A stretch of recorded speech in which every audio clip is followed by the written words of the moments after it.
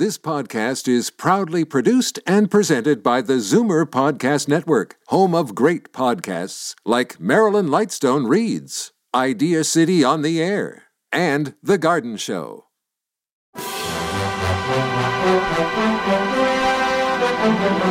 It's Zoomer Radio's Theater of the Mind with Frank Proctor.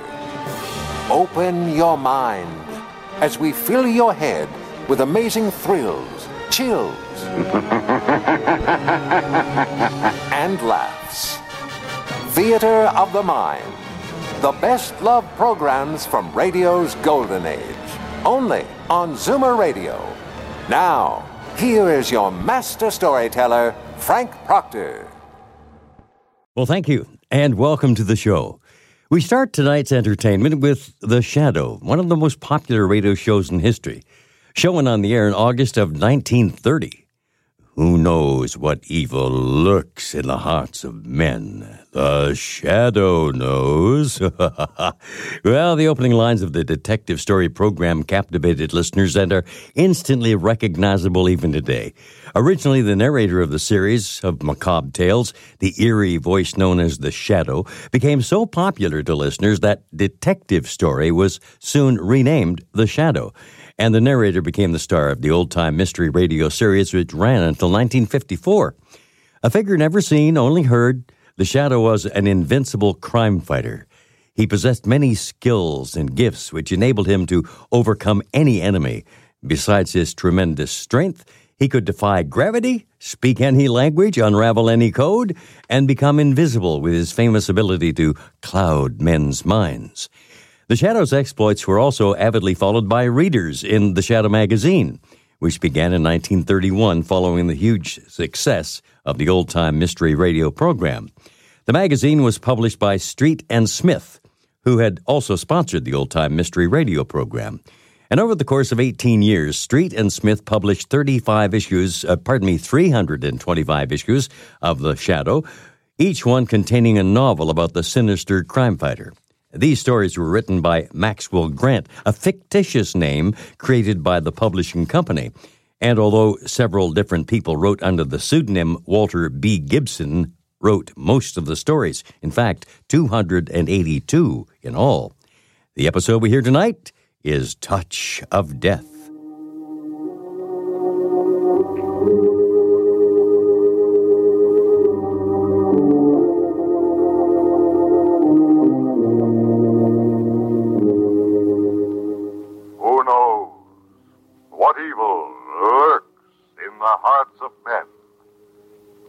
Shadow knows.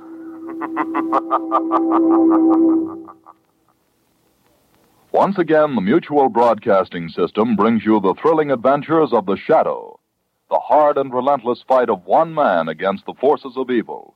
These dramatizations are designed to demonstrate forcibly to old and young alike that crime does not pay. And now, The Shadow. The Shadow, who aids the forces of law and order, is in reality Lamont Cranston, wealthy young man about town.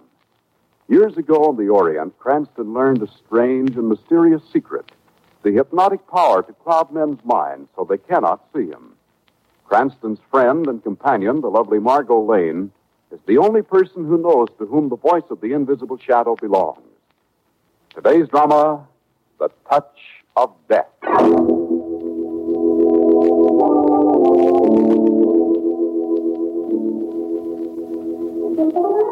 It is early afternoon. Lamont Cranston, in his dual role of the Shadow, has just broken another case and is about to enter his apartment to get some much-needed rest. Oh, it'll be good to get these clothes off. 36 hours without a change. Why do some people have to be criminals to get what they want? Oh, well, I'll let the philosophers figure that one out. Maybe for a quick shower and then to Good bed. afternoon, Mr. Cranston. How did you... We've been waiting patiently in your kitchen. Nice view of the river, I must say. How did you get in here? I hope you'll forgive us for having raided your icebox, but you were gone such a long time. Who are you? What do you want? I'm Lucius Hawks. This is my sister-in-law, Molly Hawks. Hawks? Yes, I see the name rings a bell in your memory. Why shouldn't it? He sent Peter to the electric chair just 2 weeks ago. My brother, Mr. Cranston. I was very fond of him. Your brother was a murderer, Mr. Hawks. Nobody would have known about my husband if it hadn't been for you. In the shadow. Molly, put that gun away. Why should I? Peter is dead. Put it away. I told you no violence. I don't like the sight of blood. Got no right to live. Him first, and then the shadow. Molly, will you do as I say, or must I? Don't come near me. I find you much too emotional at the wrong time. Don't touch me. I'll put the gun away. I'll listen to you. Well, that's better. We must remember to take good care of Mr. Cranston. We need him. What do you want? The shadow. What? Now you're being funny. I didn't laugh when I heard of my brother's death in the electric chair. I could have stopped it if I'd been here, Mr. Cranston, but I wasn't. I've spent nearly all the last 10 years in the jungles of the Amazon, and it wasn't until I returned yesterday that I heard about my brother. It was quite a shock. How do you know the shadow had anything to do with it? Peter told me the last time I saw him, just before. If it hadn't been for your meddling, Cranston... Relax, Molly. But All right, Lucius. You're wasting your time. The shadow's invisible. No one can find it. I wonder. Do you think I can do what the underworld's failed to do in years? I'm going to make it your responsibility, Mr. Cranston. Now, listen, Mr. Hawks. I'm tired. Without your detective work, the shadow might never have been given the lead to my brother. Well, what did you expect me to do? Let a professional killer go on killing? Cranston, would you like to die now? Molly likes to handle that gun, doesn't she? No, I'm afraid you don't understand. Look at these flowers. They're beautiful. Huh? Notice the delicate shading of the petals. The graceful stems. What did you do to them? I touched them. Poor things, they withered and died. I'm sorry. I hate to kill beautiful things. Is that your kitten, Mr. Cranston? Tommy, come here, Tommy. Tommy must have been under the bed until now. Look at him stretch. Let me help you. No, leave him alone. Get back, Cranston. All I'm going to do is stroke him. There. Tommy! Why, you... Oh, my, I've done it again, Mr. Cranston. I touched him, and Tommy is dead. You're angry, aren't you? You'd like to choke the life out of me, but you won't. Molly is very emotional, and she might pull the trigger. Or have I convinced you that I have the touch of death? Get out of here. Yes. I'm glad you didn't force me to touch you, because I need you alive. Remember your assignment. I want the shadow, and I give you 12 hours to find him. Get out. Keys, Mr. Cranston. Put them on the table. Oh, Molly, our friend is very stubborn. Go behind him and take them out of his pocket. Do I have to get that close to him? Bear in mind, the gun is not to go off. It won't. But not because... Drop them into my hand. Thank you. A precaution, Mr. Cranston. I don't like to be followed. Your keys will be in the lock on the other side of the door. How do you expect him to find the shadow if he can't get out? Why, he'll get out, my dear. The telephone is still working. Goodbye, Mr. Cranston. The shadow in 12 hours or the touch of death. Here's a chance to use your skill as a detective to save your own life.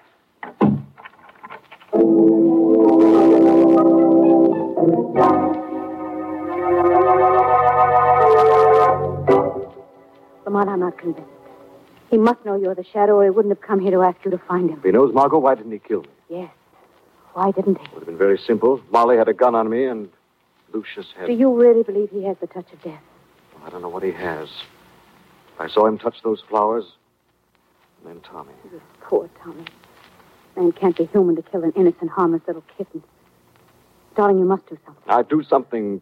I'd do plenty if I knew where to find him. He knows where to find you. You can't just sit here and wait. 12 hours. 10 hours, darling.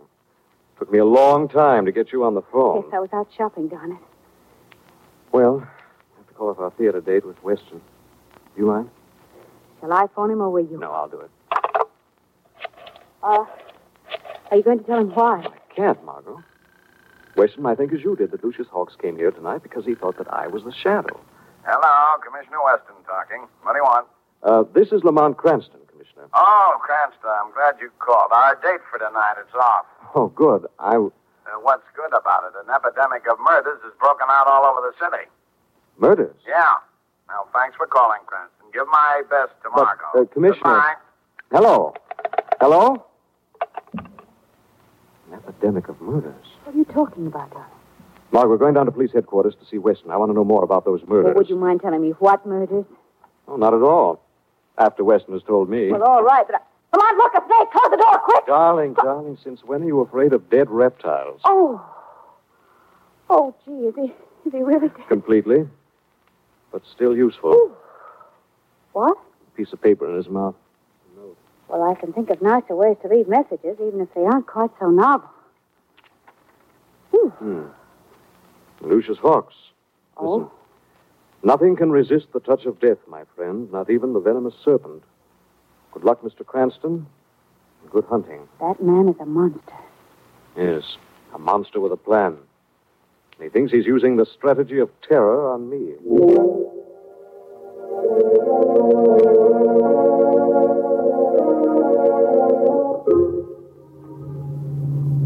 Keep your eyes on the road, Molly, and on that car ahead. Letting Cranston live.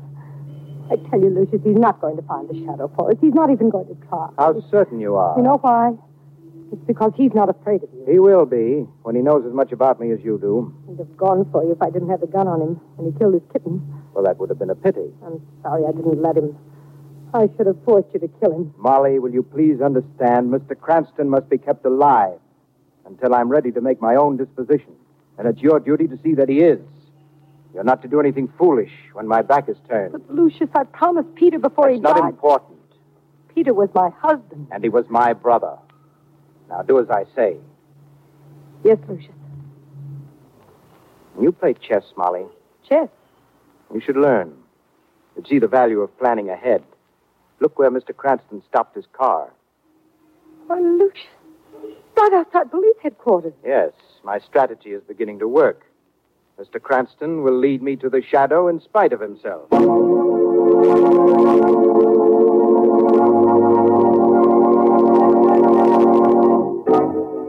No, nobody's going home. I'm putting every man on 24-hour duty. See that the order goes out right away. I want that maniac picked up today.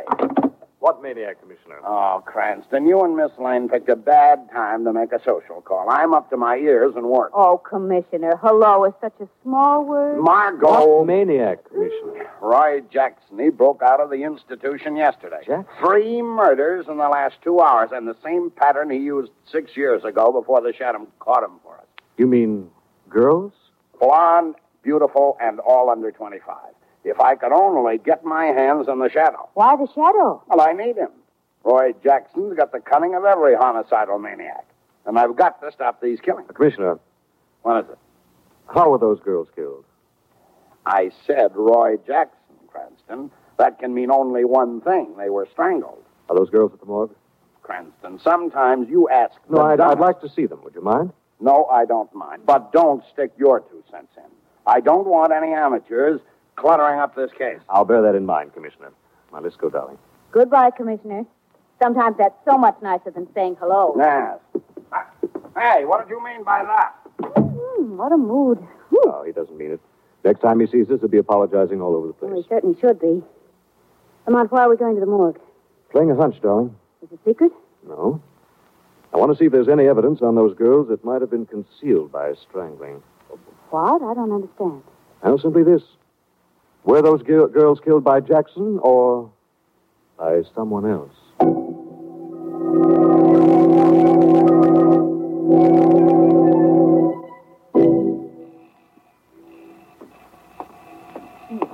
I'm coming.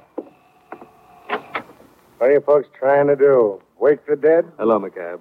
Oh, Mr. Cranston. Come in. Thanks. Is this lady with you? Mm-hmm. I'm leaving with him, too. Huh? Oh, Miss Lane, I didn't recognize you behind them green blinkers. Okay, I'll take him off. Well, what can I show you today? Those 3 girls who were strangled. Yeah, sure, over this way. Commissioner's sure making a fuss over them gals, Mr. Cranston. Been here twice since they got brung in. Checking and rechecking like there was some mystery. Well, he wanted to make sure that... He did. Second time he come, he says, Roy Jackson done it. Then he walks out of here madder and... Oh, excuse me, Miss Lane. I got evil thoughts. Huh? Now, here's the first one. Marco? I'm all right, Lamont. Here's the second one. And here's number 3. I don't know what you're looking for, Mr. Cranston, but you ain't going to find it. Maybe I won't, McCab. The coroner says they got strangled. That's a fact, Miss Lane. Yes, I guess so. Official verdict. Hey, Miss Lane, you crying? Well, it just makes me so furious. It's so awful. Only a maniac could have done this to them. Well, that's what Commissioner Weston says. But I'll bet you a ghost that's him now, coming back for another look. I better go let him in. Well, Lamont? Oh, nothing so far. Everything points to Jackson, his pattern. Rope around the neck from behind. The victim doesn't have a chance. Shall we go now? Oh, just a minute. But, what are you looking at the wrist for? I'm still playing my hunch. I hope that hunch is wrong, darling. What's that? Oh, it's McCab. McCab! What's the matter? Lamont, look, he's on the floor. McCab! McCab! Darling, look how he's clutching at his heart. I'll phone for a doctor. Yes, quick. Margot. Better phone for the coroner. What? Oh, Lamont. Yes, darling. Poor McCab. Heart failure. And we couldn't do a thing to help him. This may have been another warning, Margot. What? Not at all sure that McCab's heart failure might not have been induced by murder.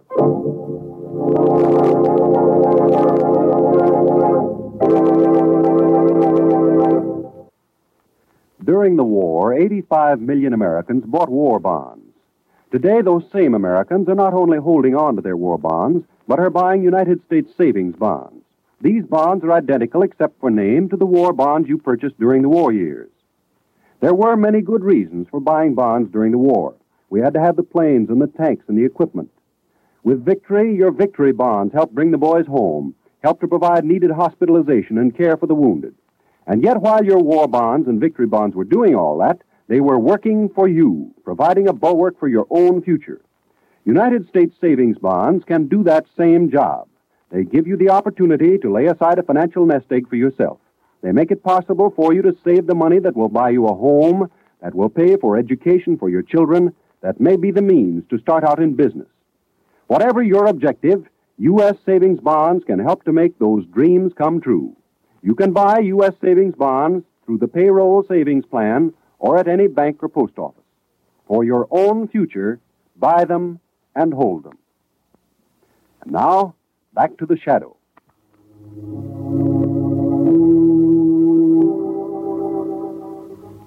It is several hours later, and in Lamont Cranston's apartment, Cranston and Margot Lane are listening while Commissioner Weston gloats. I take back everything I said about the shadow that was good. He doesn't hold a candle to the policeman, and never will. Oh, Commissioner, he's done some good, you know. Here and there, but who captured Roy Jackson, eh? My boy. Caught him flat on his back asleep in a barn. Are you satisfied that he strangled those girls? Aren't you, Cranston? Jackson denied it. So what? Well, he didn't deny the murders he committed 6 years ago. What's that got to do with now? Well, it breaks the pattern. Cranston, you ought to read a book on criminology. I have, Commissioner, and on page 1 it says, don't believe everything you see. Are you leading into the subject of McCab again? I am in it, Commissioner. Now, look. You kids are not going to tie me up for the night. The coroner says McCab had a heart attack. That makes it official. Well, couldn't he have been wrong? No, he couldn't.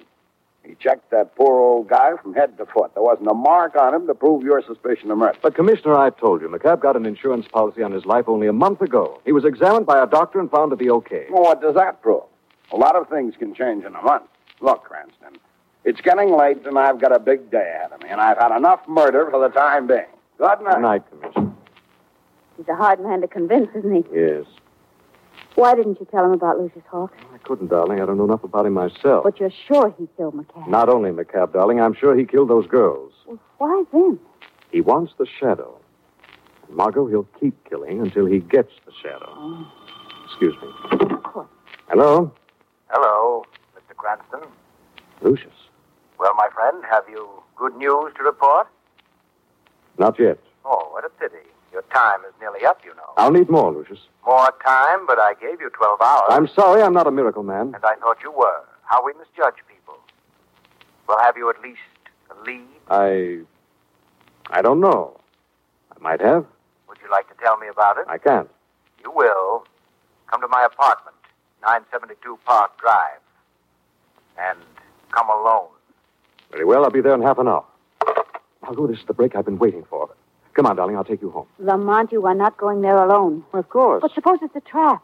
If he as much as suspects that you're the shadow... Don't worry, darling. He won't kill me. Well, I'm going with you. Now, Margot. Don't try to talk me out of it, Lamont, because you can't get rid of me. All right. Well, I hope you know what you're doing.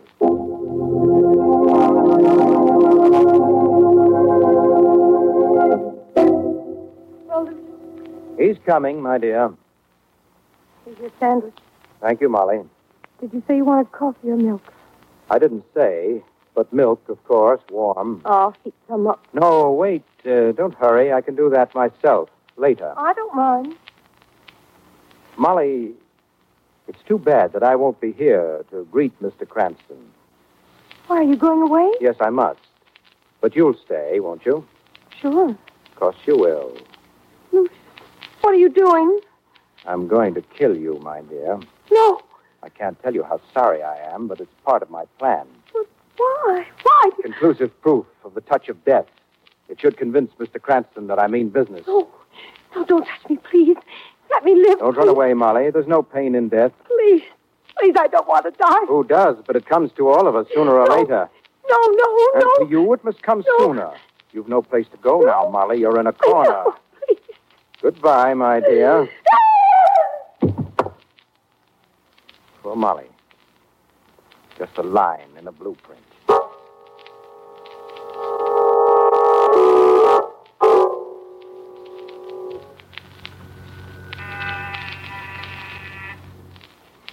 He's not going to open it, Lamont. And I will. No, please don't go in there. Margot, what's the matter? Can't you see it's a trap, dear? He didn't answer the buzzer. He left the door unlocked for you to open, and he's waiting somewhere in there to kill you. Let's not keep him waiting. But... Just a minute, Margot. Why did you stop? Oh, Molly. is she dead? I'll know in a minute. Yes, she's dead. The touch of death? Maybe. No mark on it. Oh, Lamont. It's you down, doesn't it? Why, Molly, his sister-in-law, his own brother's wife. I don't know, but I've got to find... Wait a minute. Look at this. What? On her wrist, a tiny mark. I don't see anything. The crease. Don't you see it now? Well, nothing that looks like a mark to me. No, look closely, right here. No, but I see something else, Lamont. What? A note on that typewriter on the table. It leaves in messages, doesn't he? What does it say? It says, one by one, the evidence mounts. You next, Mr. Cranston. If the shadow isn't in your apartment before morning, don't keep me waiting. Lamont, he knows. We'll soon find out. Well, what are you going to do? Nothing. The shadow's not going to keep Lucius waiting.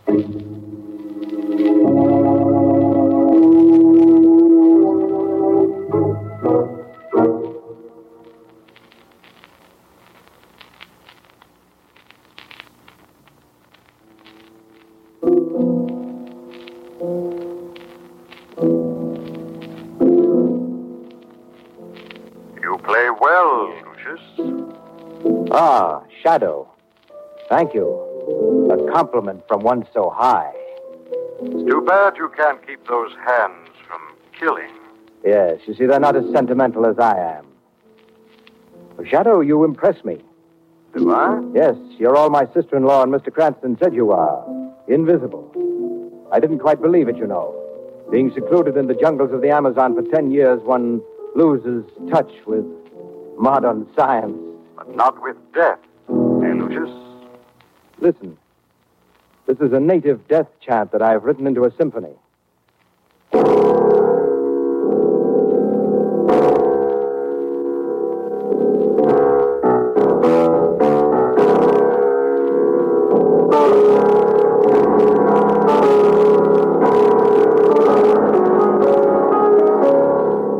Why did you kill those three girls? There was no other way to meet you. And the cab? And your sister-in-law? Then Mr. Cranston has told you everything? The shadow doesn't have to be told. The shadow knows. The Shadow and Mr. Cranston, where does one begin and the other end? I wonder. I can tell you what your end will be, Lucius. Mere assumption. Sit down, my friend. Make yourself visible. We can talk more affably. Perhaps even reach an understanding. Shadow doesn't sit with murderers. Well, then perhaps Mr. Cranston will sit down with me. Mr. Cranston? Yes. You see, I know who you are. I suspected it from the beginning, but I needed the proof to convince myself. You're bluffing, Lucius. Am I? Well, look at the marks that your shoes are leaving on the rug. Huh? With each step, you leave the mark of Lamont Cranston. Am I bluffing now? It won't help you, Lucius. Oh, Shadow, you're not as clever as I thought you might be. I outsmarted you. I phoned Lamont Cranston to come to my apartment, and then I killed Molly. That was a trap that I had set for you, and you walked right into it, into the paraffin that I had smeared around Molly's body. And now the Shadow has brought it here. What am I to think? Well, what about it? Well, that's a sensible question. Your power to make yourself invisible, my power to kill with a touch. Combine them, and we can have anything we want. I see. As equal partners? Of course. Oh, no. I want more. Oh, greedy, aren't you? Very well, how much? I want everything. What? Are you serious? When I bargain with murderers, I have no sense of humor, Lucius. Get on that phone. Call the police.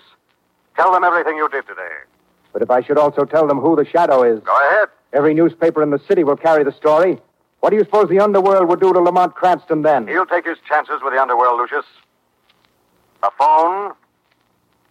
Well, I'm afraid you give me no alternative. I'll have to kill you.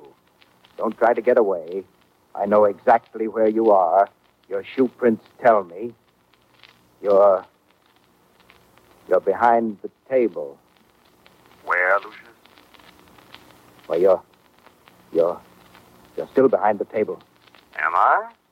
Well, you must be. I'll find you. I'll find you that paraffin on your shoes. And when I do... Oh! What will you do, Lucius? My arm! Why don't you touch me? Oh! I'm right here behind you, holding your wrist. Why don't you kill me? I can't stand it. Let me go. Didn't you know that paraffin could be wiped off? You didn't think of that, did you? Shadow, please, I won't betray you. Let me go. In a moment. First, I'll rip off this glove. Now I've got your touch of death. Oh, you almost broke my arm. Very ingenious to find a glove that fits over the hand and looks exactly like a human hand.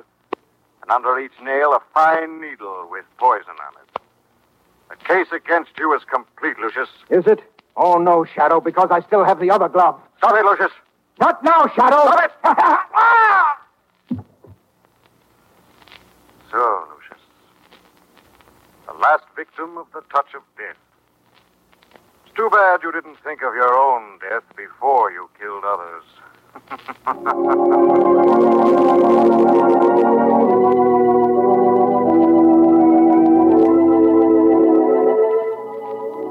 Well, good night, darling. Better get home, get some of that sleep. It's long overdue. Now, wait just 1 minute. I'm still nervous about how close the Shadow came to being revealed. Do you know that your life wouldn't have been worth a pincushion? I know, darling. It was the closest call the Shadow ever had. Yes, but there's one thing I don't understand. How could the coroner have said that McCabe died of heart failure when actually he was poisoned? Well, Margot, there's some poisons that are so deadly and so mysterious their presence in the blood can't be detected. Natives of the Amazon jungles produce such a poison. Oh, I see. I'm glad you can, because I can't. What do you mean? Darling, I'm so sleepy that you and the street all around you are almost invisible. Oh.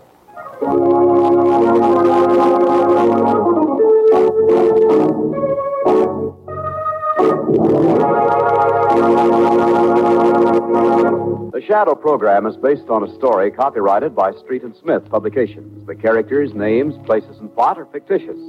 Any similarity to persons living or dead is purely coincidental. Again next week, The Shadow will demonstrate that The weed of crime bears bitter fruit. Crime does not pay. The Shadow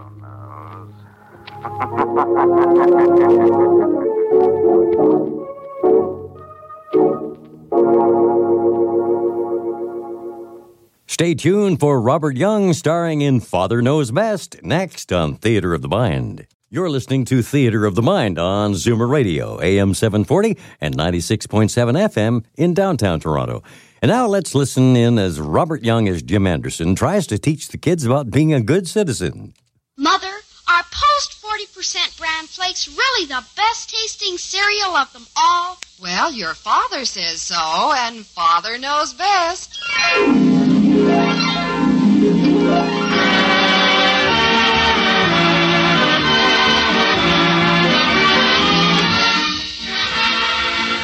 Yes, it's Father Knows Best, transcribed in Hollywood, starring Robert Young as father. A half-hour visit with your neighbors, the Andersons. Brought to you by America's largest-selling bran flakes, Post 40% bran flakes. And by Instant Postum, the good-tasting drink that's entirely caffeine-free.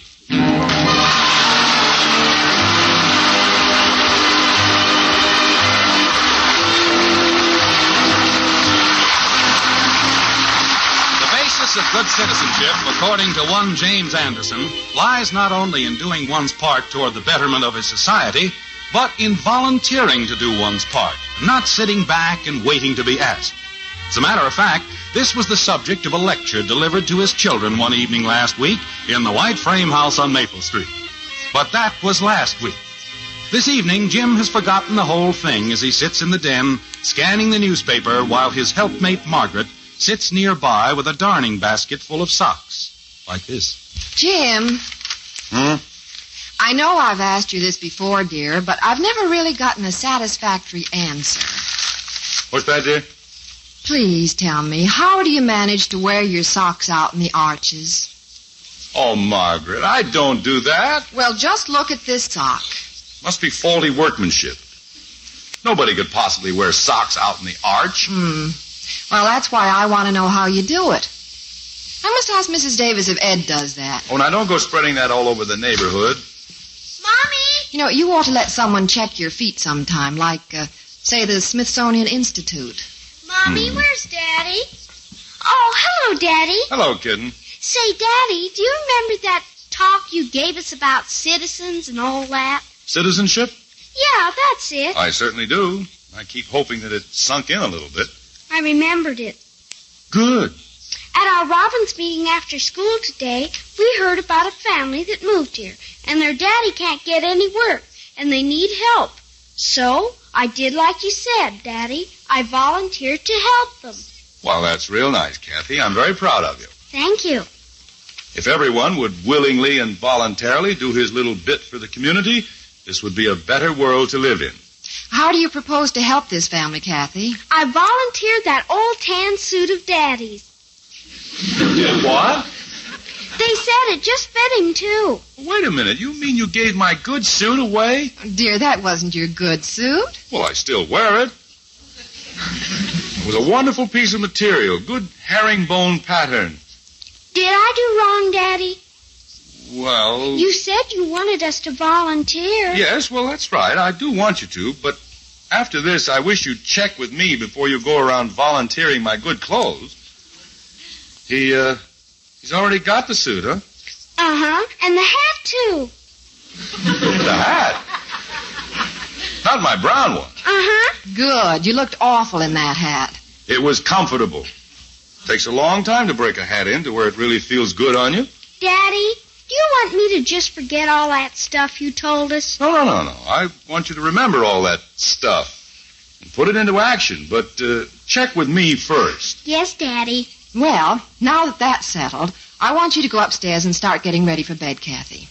Aw, gee, it's early, Mommy. I know it, but I want you to wash your hair. Do I have to? I don't know where you Robins hold your meetings, but it must be in a sand pit. Now, you get upstairs and shampoo your head real good. Okay.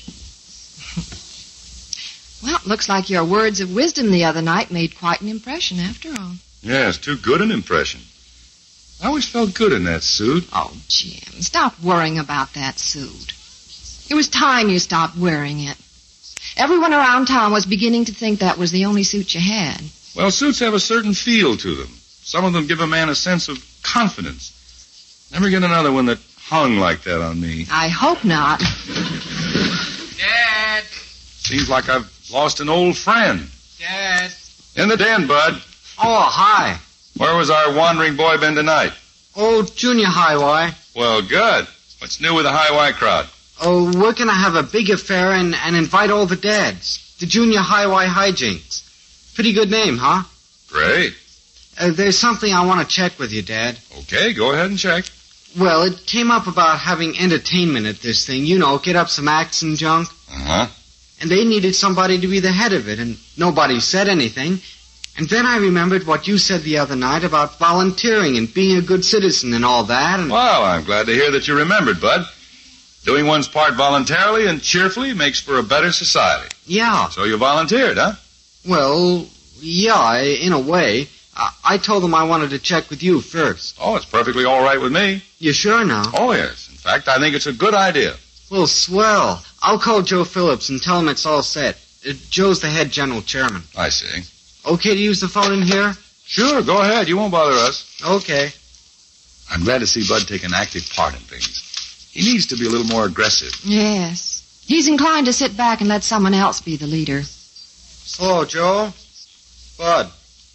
You home? So am I. I always like that intelligent conversation he and Joe had. Well, yeah, Joe. That's what I called you up about. I just talked to Dad, and he said he'd be happy to head up the entertainment. What? Oh, yeah, he was all for it, so it's all set, Joe. Now, wait a minute. Well, okay, Joe. See you tomorrow. Bye. Now, just a second, Bud. Let me get this straight. I thought you were volunteering for this job. Well, yeah. I volunteered you. Would you explain that just a little more fully? Well, you see, Dad, we're going to have the dads at this hijinks. Yes, I got that. And like last year, we decided to put them on different committees. And I volunteered you for the entertainment. Oh, me. Well, can't you unvolunteer me? Well, you said it was all right before I called Joe. And he's already put you down for it. Oh, that's just dandy. Doing one's part voluntarily and cheerfully makes for better society. All right, Margaret. Well, what acts do you think you'll get up, Dad? I don't know. Well, you better get to work on it right away because they want to print up a program for it. Uh-huh. Look, Bud, don't you think it would be better if you boys did all the work yourselves? Oh, no. This is a tradition. What is? Working the dads in on this thing. Last year they said Ollie Ziegler's dad headed up the entertainment, and it was the best they ever had. They're still talking about it. They are, huh? Yeah, but I told them you'd do even better. But I appreciate your loyalty and all that. Well, but I gotta get upstairs. Got some homework to do. Well, wait, Bud. Sure was keen of you to volunteer, Dad. Yeah, wasn't it? Night. Judging from the results of that citizenship speech you made to the children, it must have been one of the best of your career. Well, it's still the right idea. It was just misinterpreted.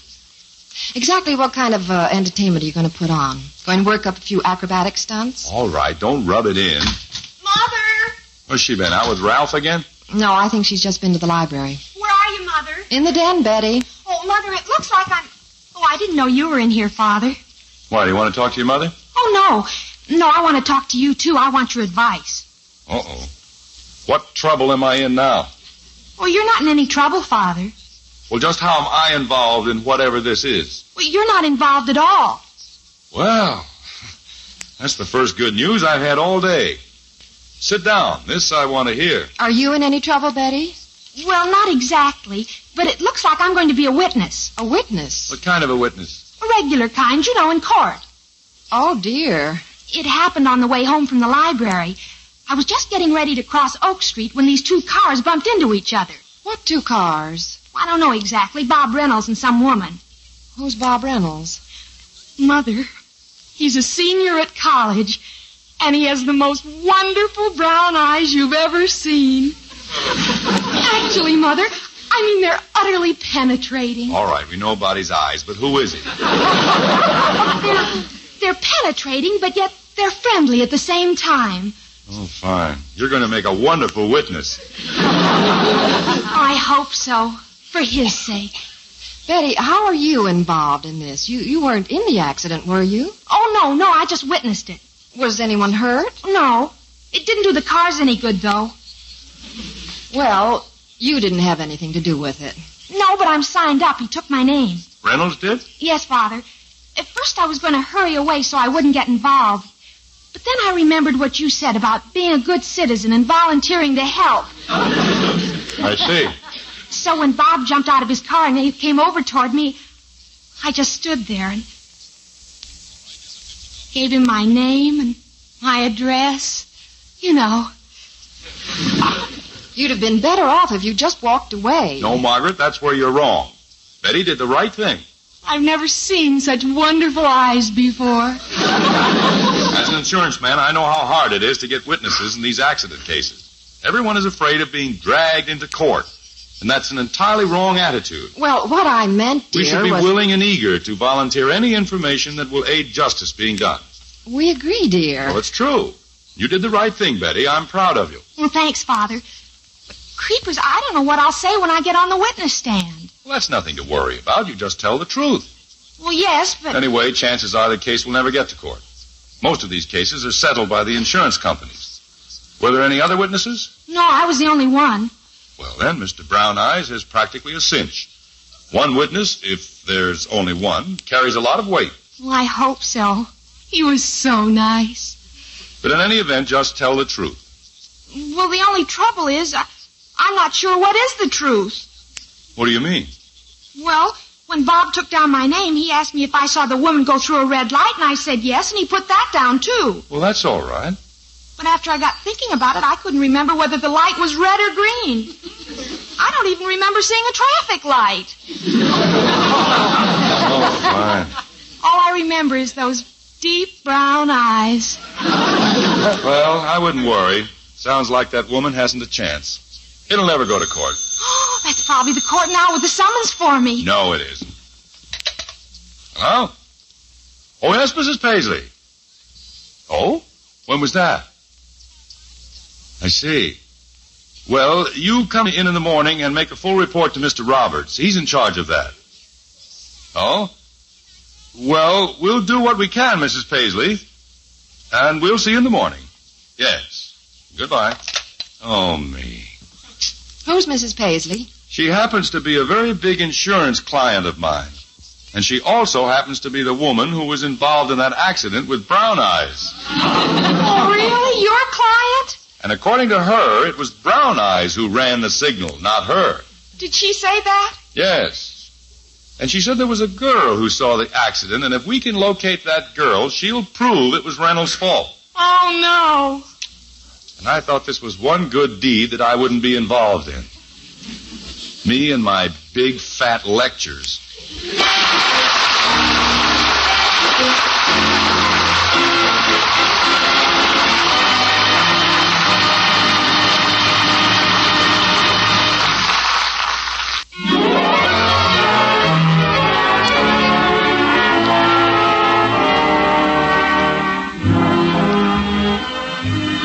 Even though Jim Anderson still feels that the basis of good citizenship lies in voluntary performance of one's civic duties, he regrets having pounded home the message so firmly.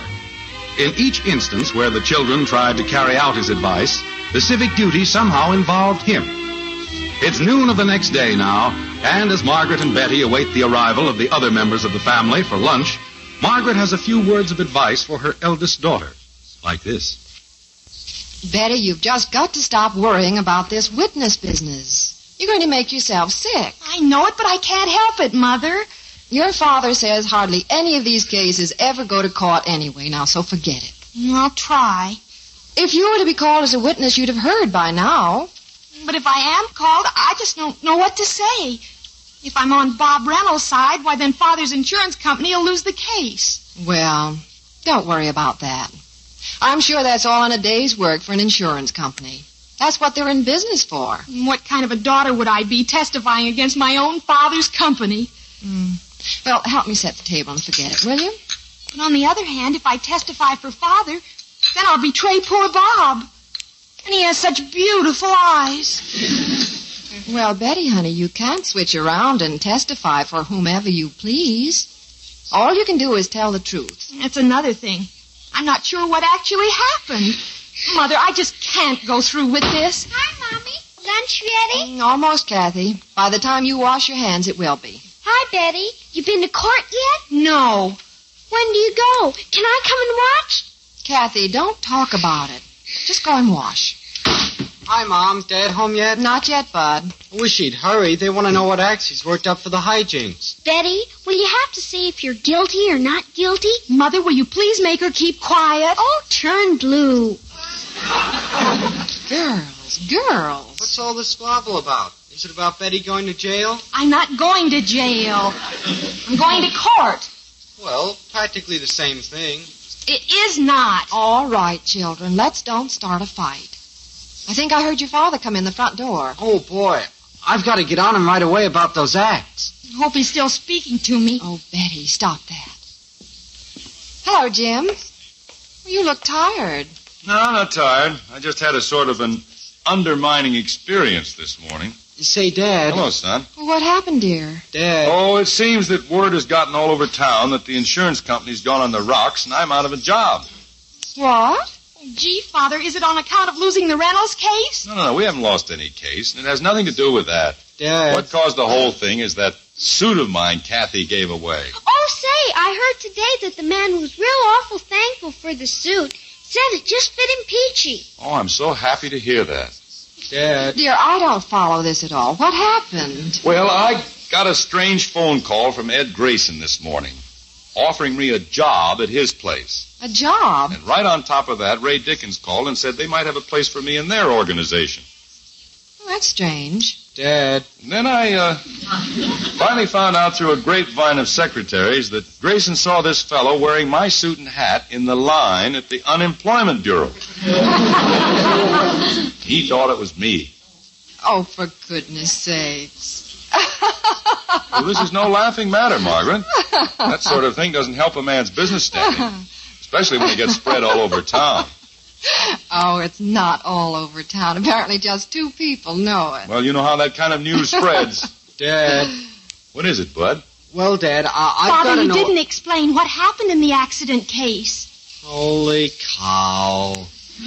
Oh, I don't know, Betty. Roberts is handling that. He's taking it up with a man from Reynolds Insurance Company this noon. Is that when they decide if it goes to court? Possibly, but I don't think it will. Dad. Will they call me in right away? I said I don't think it'll go to court. However, you could be of value in helping settle it, though. There seems to be a wide difference of opinion on what happened. Who entered the intersection first, Reynolds or Mrs. Paisley? I think it was Mrs. Paisley. Well, good. Or maybe it was Bob Reynolds. Oh, fine. I know it was one or the other. Well, I'm glad you're sure of something. Dad. Which would be better for Bob? Betty, that's not quite the way cases are conducted. That's what I've been trying to tell her. All you have to do is switch around on your testimony just once, and you can be convicted of perjury. Really? Can I go and visit Betty in jail? Kathy, child, for goodness sake, stop talking like that. Dad. Betty's worried herself half sick as it is. Don't worry her anymore. Dad. If they call me, I just don't know what I'll do. Kathy. What do you want, Bud? Nothing. I just wanted to see if somebody would talk to me.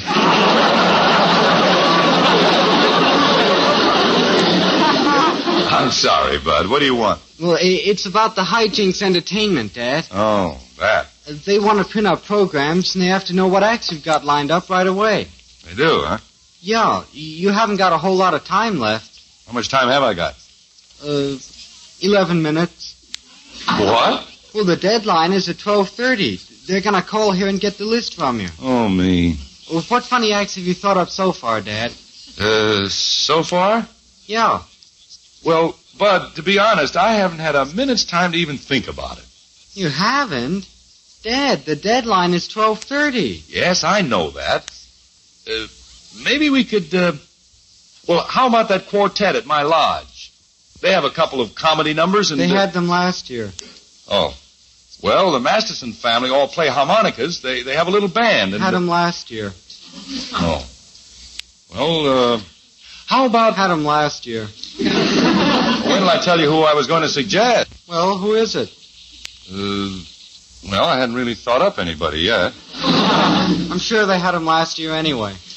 I don't know whether you 2 impresarios know it or not, but while this weighty discussion is going on, your food's on the table and everything's getting cold. I'm Well, good for you, Kathy.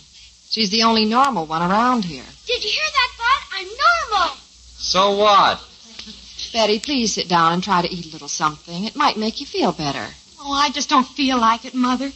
I don't know what I'll do when they call me. They're not going to. Tell them you're sick in bed. Fat lot of good that'd do. I seen pictures in the paper where they haul witnesses into court on stretchers. Dad, you better get to thinking. Deadline's getting close. I'm thinking.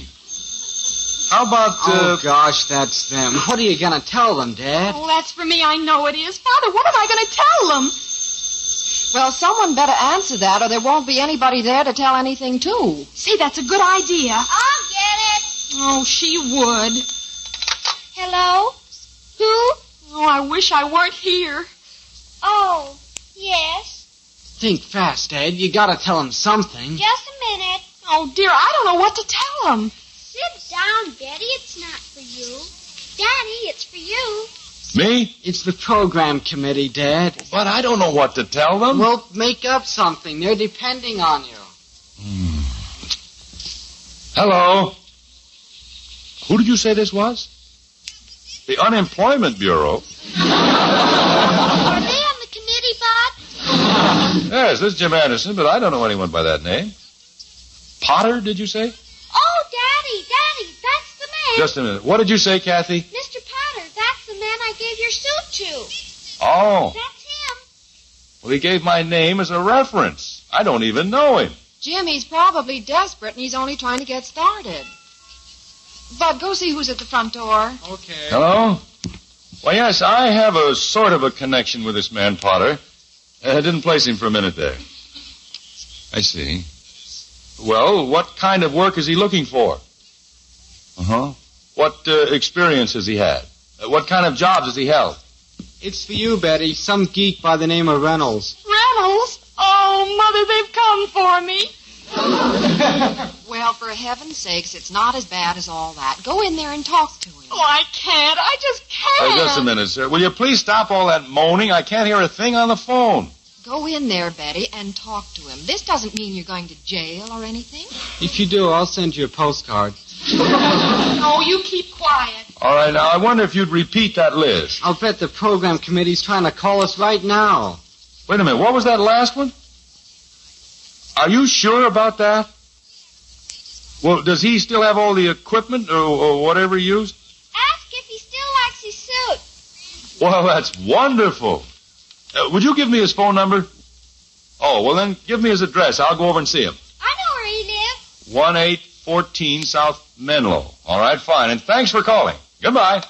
Dad, look at the clock. 12:30. What do you say about him, Jim? Does he still like his suit? Well, now, wait one at a time. Oh, that's them, Dad. What are we going to do? Go ahead and answer it.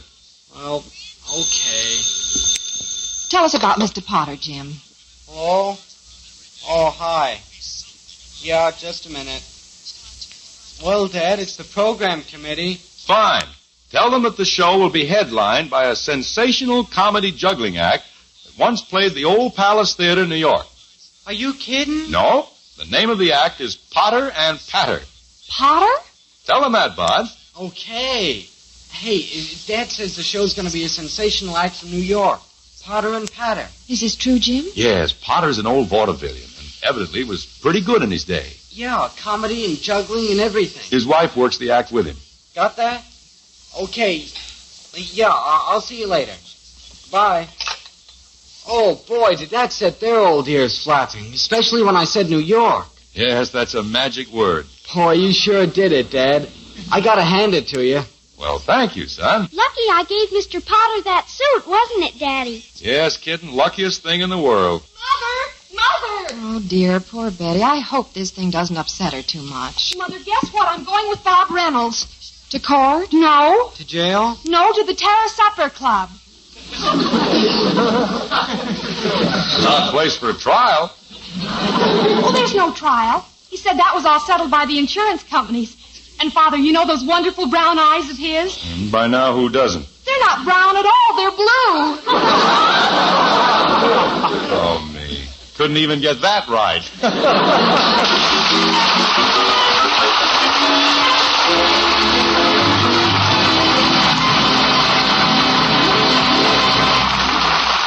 before our final surprise of the show, let's join Margaret and Betty in the kitchen. Betty, where's the new jar of postum I asked you to get? Oh, I forgot all about it and the excitement and all. Well, you better get some before supper. You know how your father loves his postum. You can't blame Jim Anderson either. Postum is a mighty comforting drink, especially at night. For you see, unlike coffee and tea, instant postum contains no caffeine, nothing to keep you awake or make you nervous. Now, of course, caffeine doesn't bother many people, but then why take chances? Maybe it does bother you. So how about joining Jim and the millions of others who drink caffeine-free postum regularly?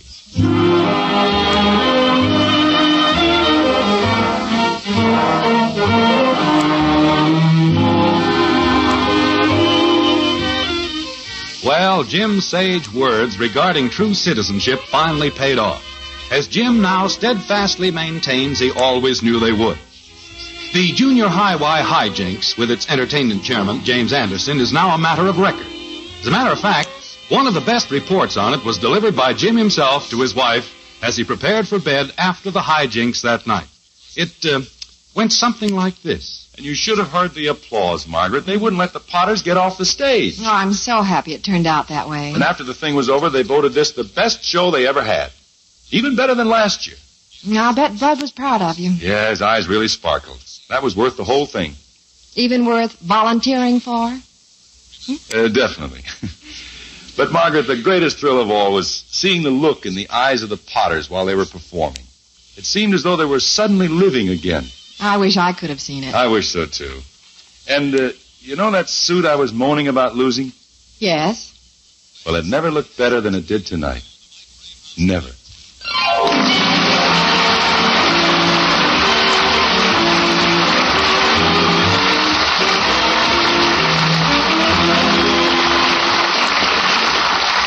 Join us again next week when we'll be back with Father Knows Best, starring Robert Young as Jim Anderson. Until then, good night and good luck from the makers of Post 40% Bran Flakes, America's largest selling bran flakes, and Instant Postum, the drink that's entirely caffeine-free. In our cast were Ted Donaldson as Bud, Dorothy Lovett, Barry Lee Robb, and Helen Strome.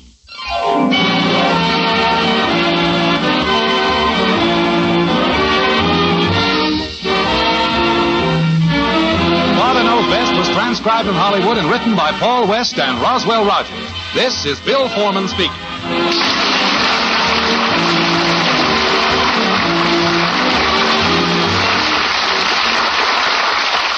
When you drive too fast for winter's road conditions, you are gambling with your life and the lives of others. Join America's professional truck drivers in their current crusade against excessive speed and help reduce traffic accidents. Tonight, play Truth or Consequences on NBC. Thank you for listening. Tomorrow night, it's Nick Carter, Master Detective, followed by My Friend Irma. Thanks to Joel Schoenwell for technical support. The executive producer for Theater of the Mind is Moses Neimer. I'm Frank Proctor. Have a great evening. This podcast is proudly produced and presented by the Zoomer Podcast Network, home of great podcasts like Marilyn Lightstone Reads, Idea City on the Air, and The Garden Show.